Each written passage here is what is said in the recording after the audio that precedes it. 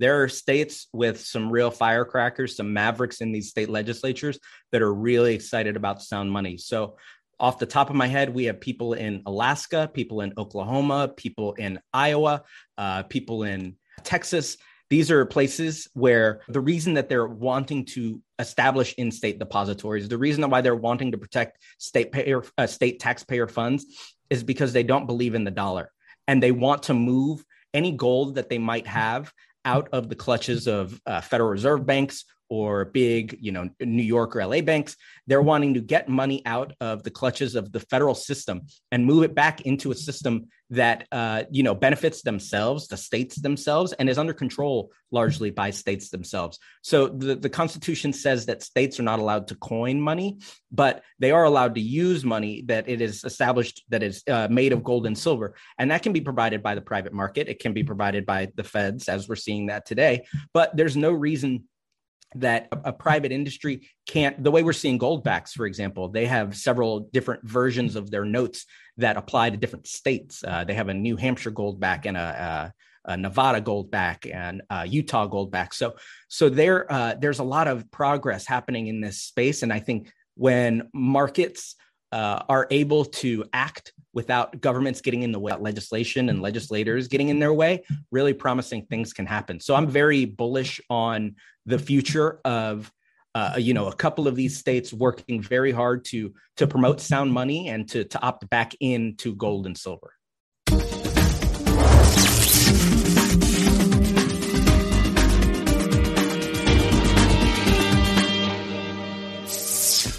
Welcome to another RTD interview. Today, I'm excited to have first-time guest, Mr. JP Cortez, the policy director for the Sound Money Defense League. Today, JP is joining us to share his thoughts on the economy and the importance of, getting sound money back into the people's hands and helping people realize the importance of gold and silver as money in today's environment. So, JP, welcome to RTD interviews.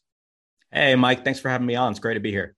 Yes, sir. I appreciate you for sitting down with me. And as I mentioned beforehand, looking forward to finding out, what's happening at the ground roots of everything, just because most people don't get a chance to understand the state's activity when it comes to trying to reinstate and reestablish gold and silver as lawful money, which is what it is and which it should be. But before we dive into that and what's going on with you guys, give us a little bit about your background and how you've arrived at this point in your career. Yeah, sure. So late in high school, I would say I was in my late teens when I discovered Congressman Ron Paul, former congressman from Texas. And I noticed that a lot of the things that he was championing were things that resonated very strongly with me. Personal rights, individual liberty, respect, freedom. And so it was through Ron Paul that I ended up, discovering the Austrian School of Economics. And so I graduated from high school with a ambiguous but skeptical stance towards government and towards, an authority which I wasn't sure where it had the powers, where it, was granted those powers that it was exercising. So I ended up at Auburn University down in Auburn, Alabama. And right across the street from Auburn's business school, where I was doing, plenty of my classes, was the Mises Institute. And the Mises Institute is the world's leading foremost institute on Austrian economics. And so I fell deeper down this rabbit hole, and I discovered the works of Mises and Rothbard and Guido Hülsmann. And I was fascinated by something that had happened in American history. I learned very, very much about sound money and about something that happened in 1971, which was when America fully closed the gold window, severed any tie to gold. Excuse me. And this has moral and economic and geopolitical implications that we're still seeing play out today. And so now with the dollar having no tie to gold, and the dollar's fate left to prognosticators, unelected prognosticators at that, the most obvious thing in the world happened, right? Inflation rose and the purchasing power of American dollar is now suffering. Government spending went largely unchecked.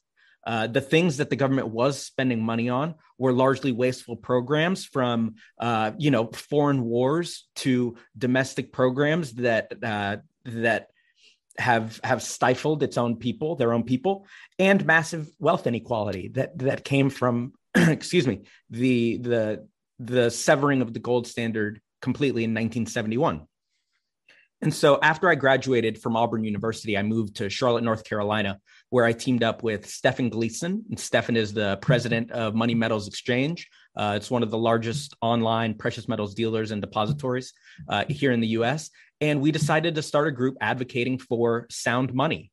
And what we found was the best way to do that was to remonetize gold and silver by removing the friction into and out of gold and silver. The truth is that inflation is a policy choice, and we're looking around, and the ones the most harmed by this policy choice of perpetual dollar devaluation are the poorest among us. It's the people on fixed incomes. It's the pensioners. It's the hourly workers. It's the folks without any savings that are able to protect against dollar devaluation and price inflation.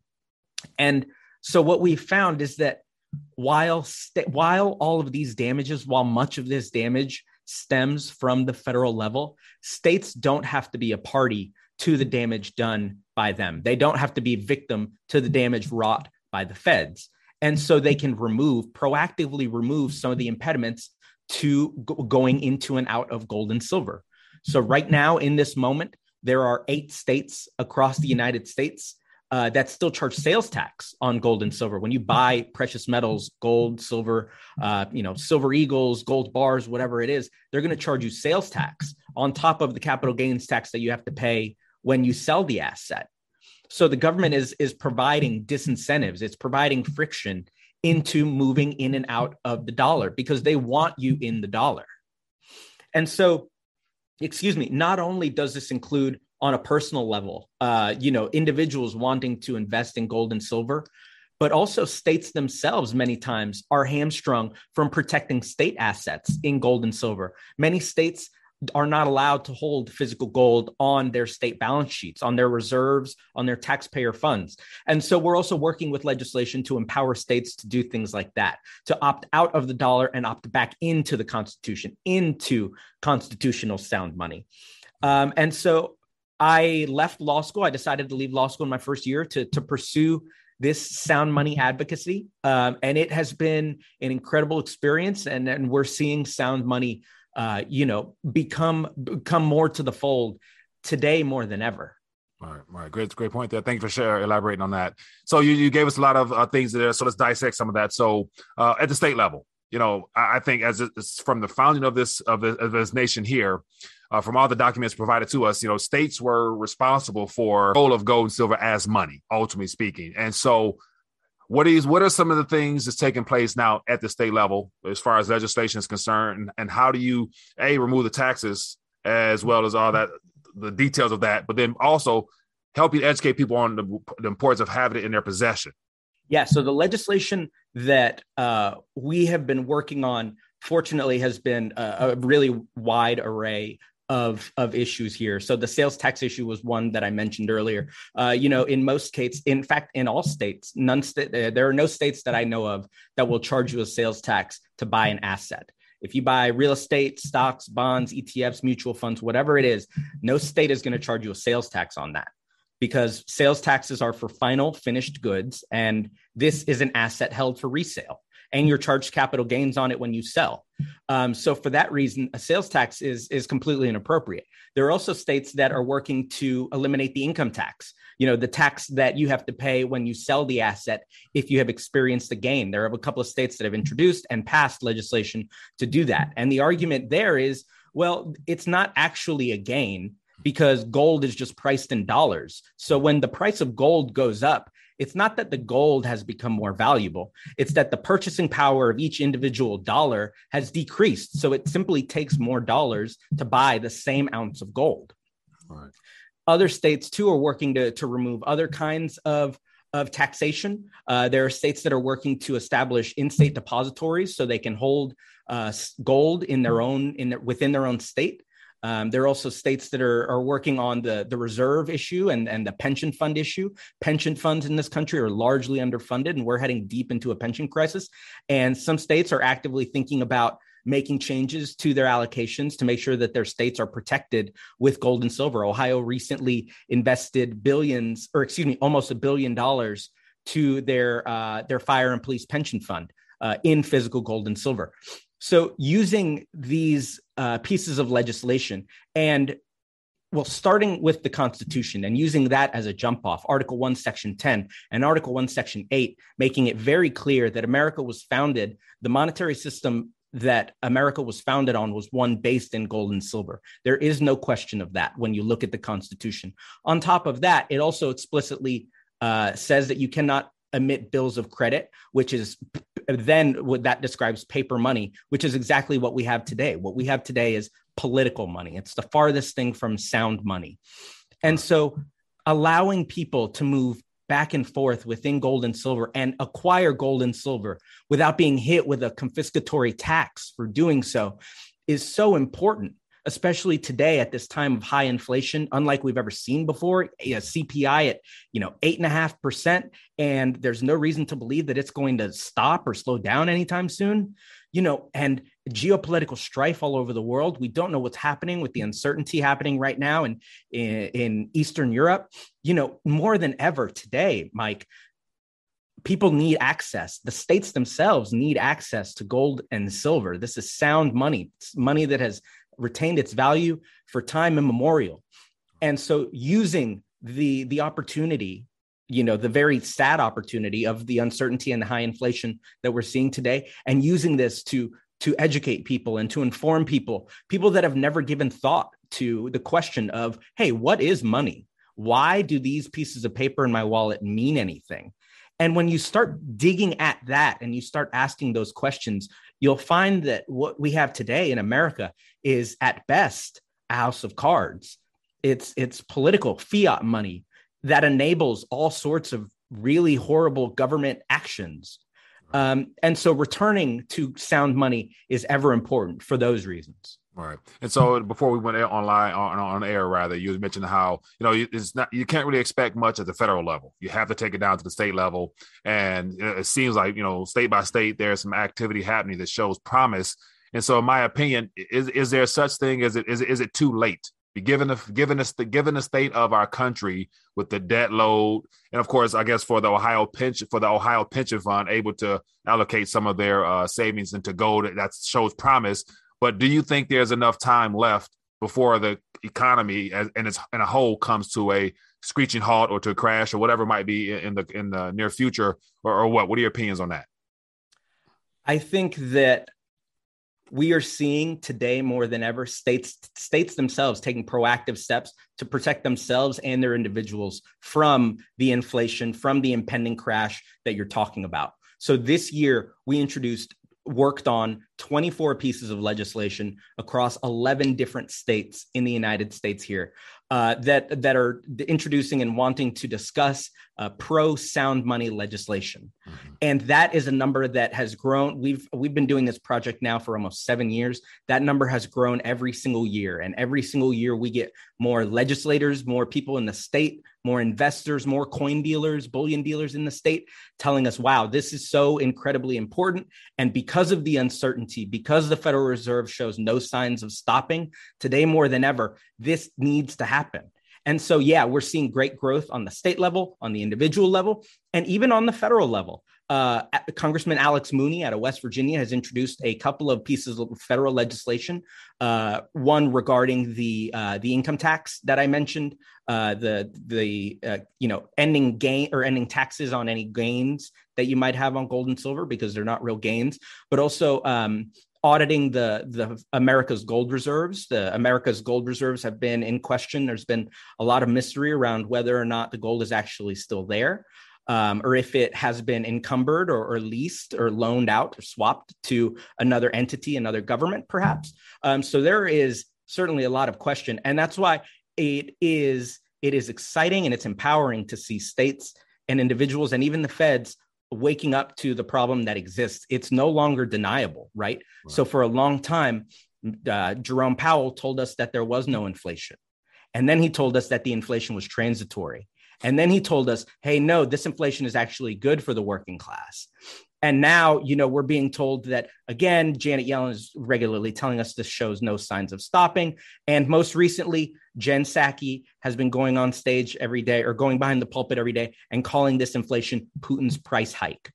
No longer, it is getting more difficult day by day for the American powers that be, the money managers in America, to deny that this is the fault of massive money printing that started a long time ago, but especially accelerated over the last 2 or 3 years. All right, very true. And so as you're speaking, I see the book over your shoulder, the Sound Money Index. So I'm curious to get your thoughts on that, but also just to try to break things down to even the minute details of things. I try to distinguish between currency and money, just because they've the excess of fiat currency and the reserves and things of that nature is what has become the problem. And lawful money, i.e. sound money, what you guys focus on, is a solution to protect and preserve. And so I'm curious to get your thoughts, because a lot of people in this audience here, they're precious metals enthusiasts, or silver bugs, or whatever you want to call them.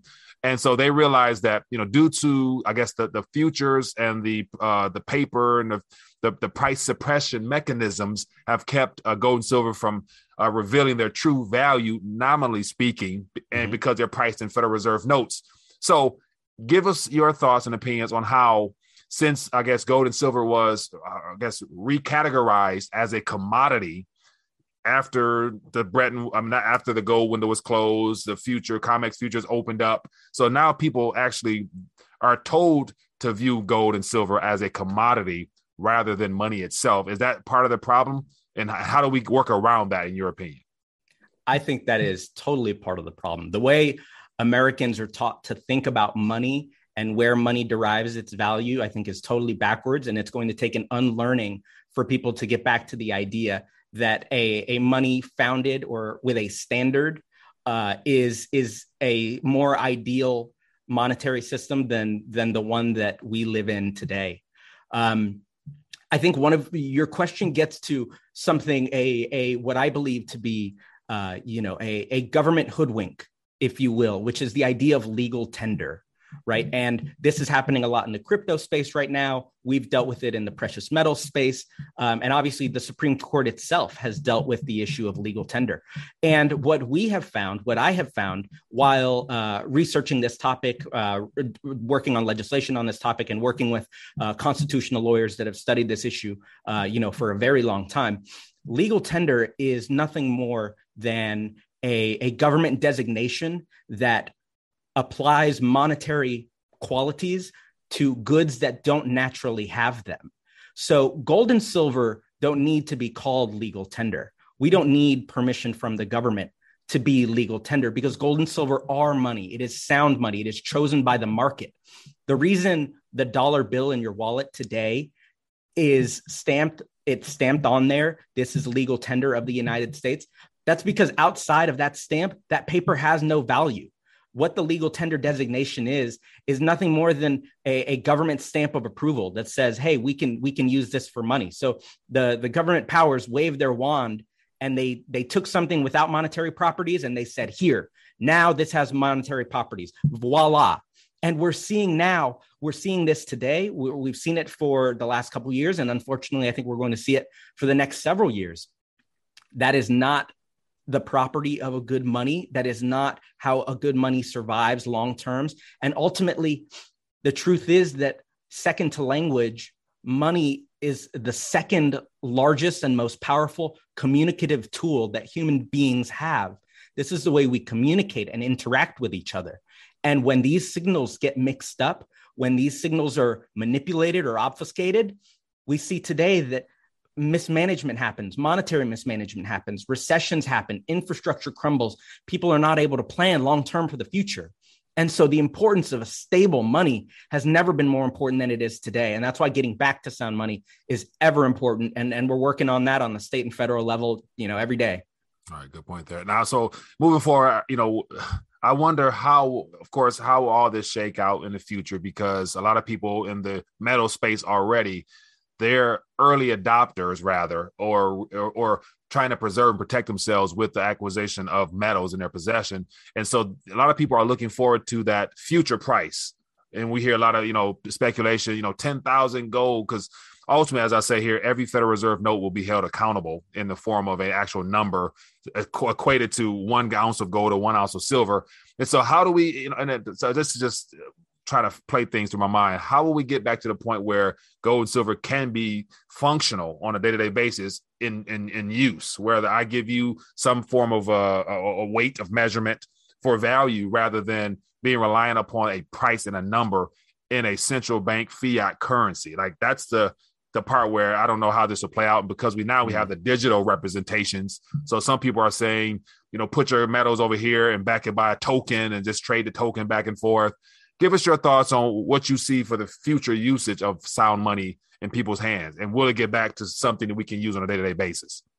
So I think that because of Gresham's law, the idea that, bad money drives out good money when the bad money is legally mandated, that is going to hold true. And so long as the government continues to print easy money, so long as there continues to be, a central body that is adjusting the supply of money at its whim, I think that's always going to be a problem. And people are never, and I think rightfully so, people are never going to want to spend an appreciating asset and exchange that for a depreciating asset, right?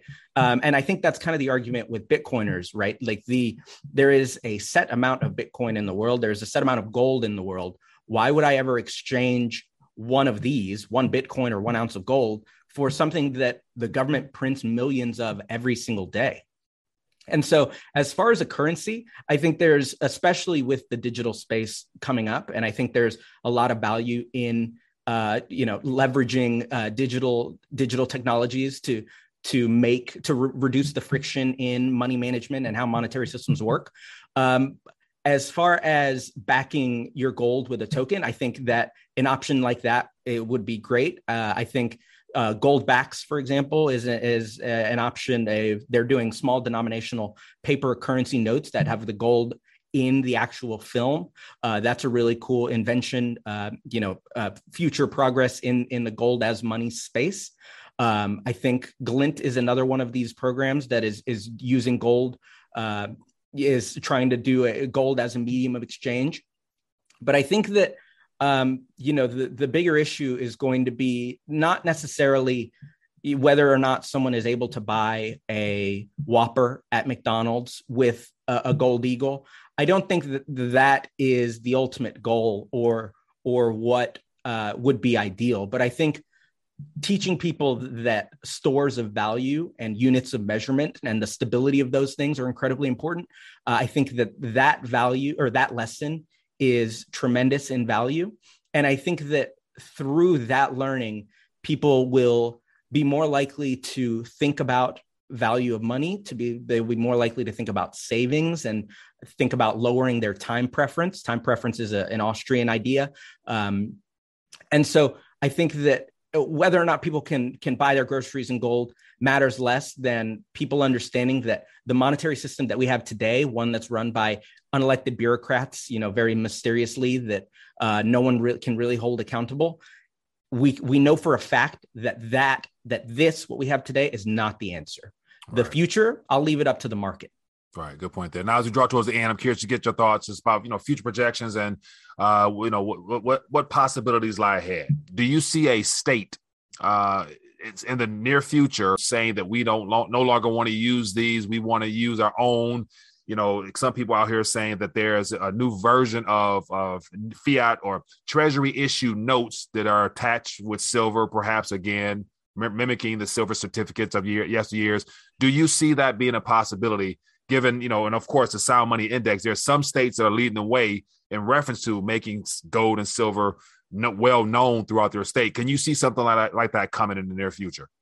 Oh, yeah, I absolutely can. There are states with some real firecrackers, some mavericks in these state legislatures that are really excited about sound money. So off the top of my head, we have people in Alaska, people in Oklahoma, people in Iowa, people in Texas.